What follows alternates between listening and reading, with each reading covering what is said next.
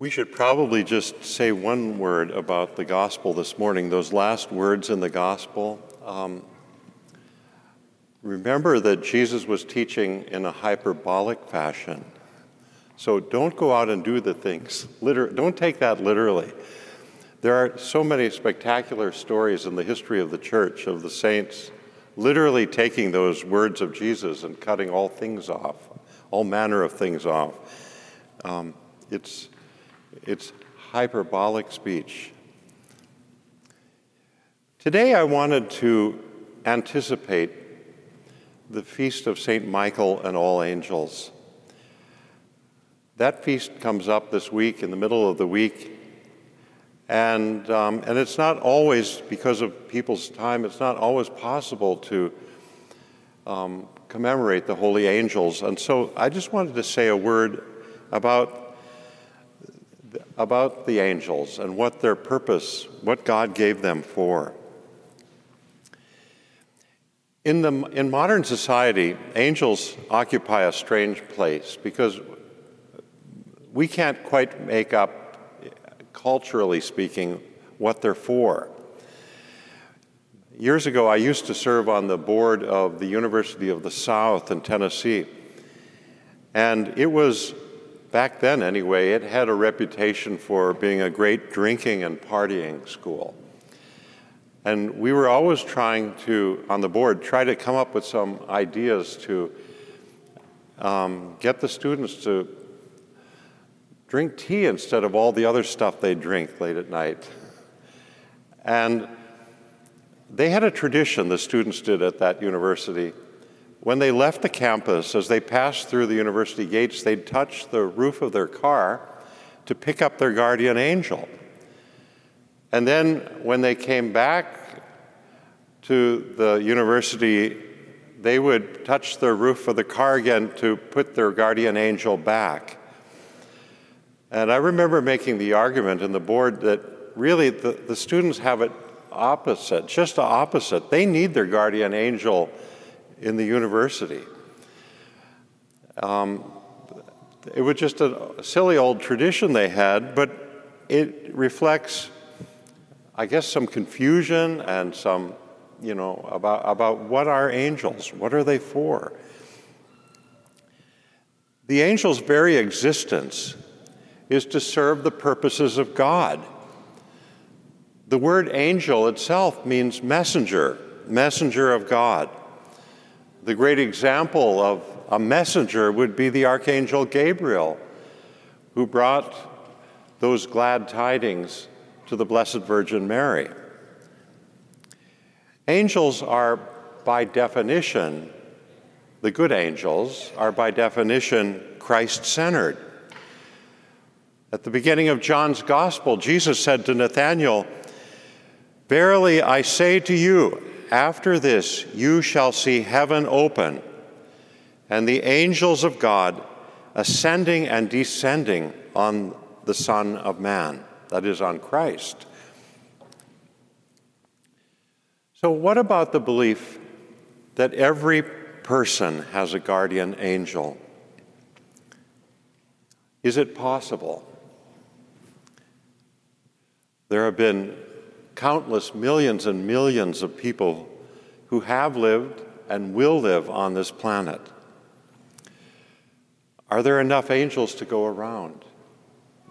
Numerically speaking, without a doubt. The scriptures bear evidence that there are so many more angels than human beings. The greatest number of the angels spend their entire existence worshiping the Blessed Trinity. But there are still plenty of them available to be assigned to every person on this planet. The early church used the parable of the lost sheep to help understand that there are enough angels to go around. They gave it a kind of a supernatural setting. So, remaining with the shepherd were 99 sheep. They represent the angels. And the lost sheep represents the human race. So, given that, the ratio of angels to human beings is 99 to 1. So, there's no problem. We have plenty of angels to go around. Then the question may be, is it biblical, this idea of a guardian angel? Or is it just something that has been thought up over the years? In a passage that applies to the Messiah, but ultimately to all people, the psalmist says in Psalm 91, "He shall give his angels charge over thee, to keep thee in all thy ways."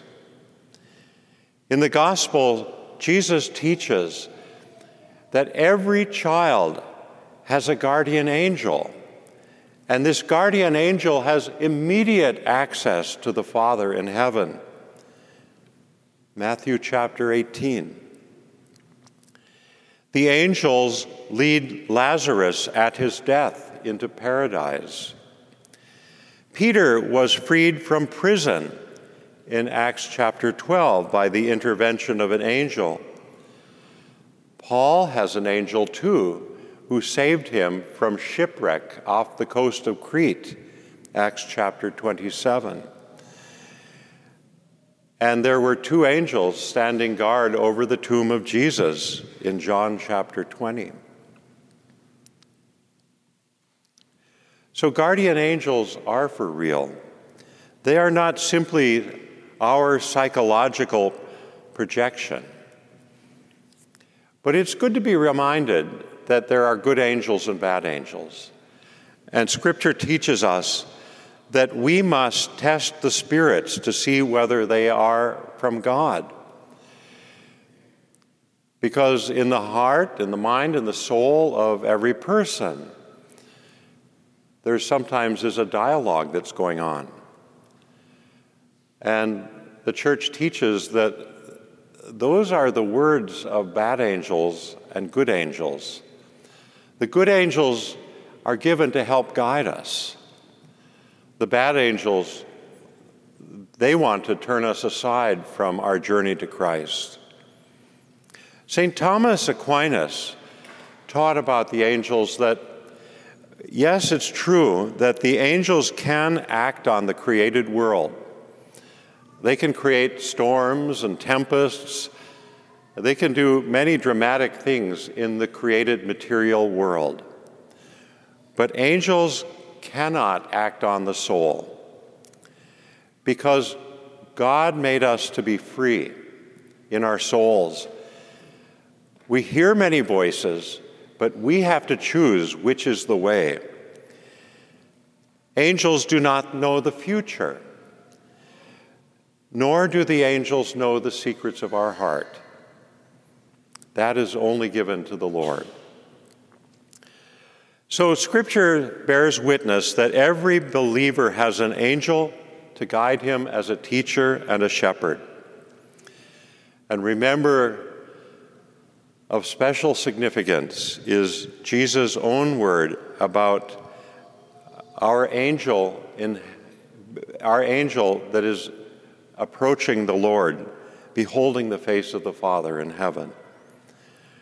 Our guardian angel becomes to us like the Father, to watch over us, to protect us, also to guide us, and to help correct us. So, we each and every one of us have a guardian angel. Most of us don't know our guardian angel's name. There was a lady at church last night who told me after Mass that she was now going to name her guardian angel. But they're real. The church teaches us they are real, and we should be thankful for them. I can't remember who it was, but there was a saint of the church that wrote a very beautiful piece on this, that we should be very grateful for our guardian angel.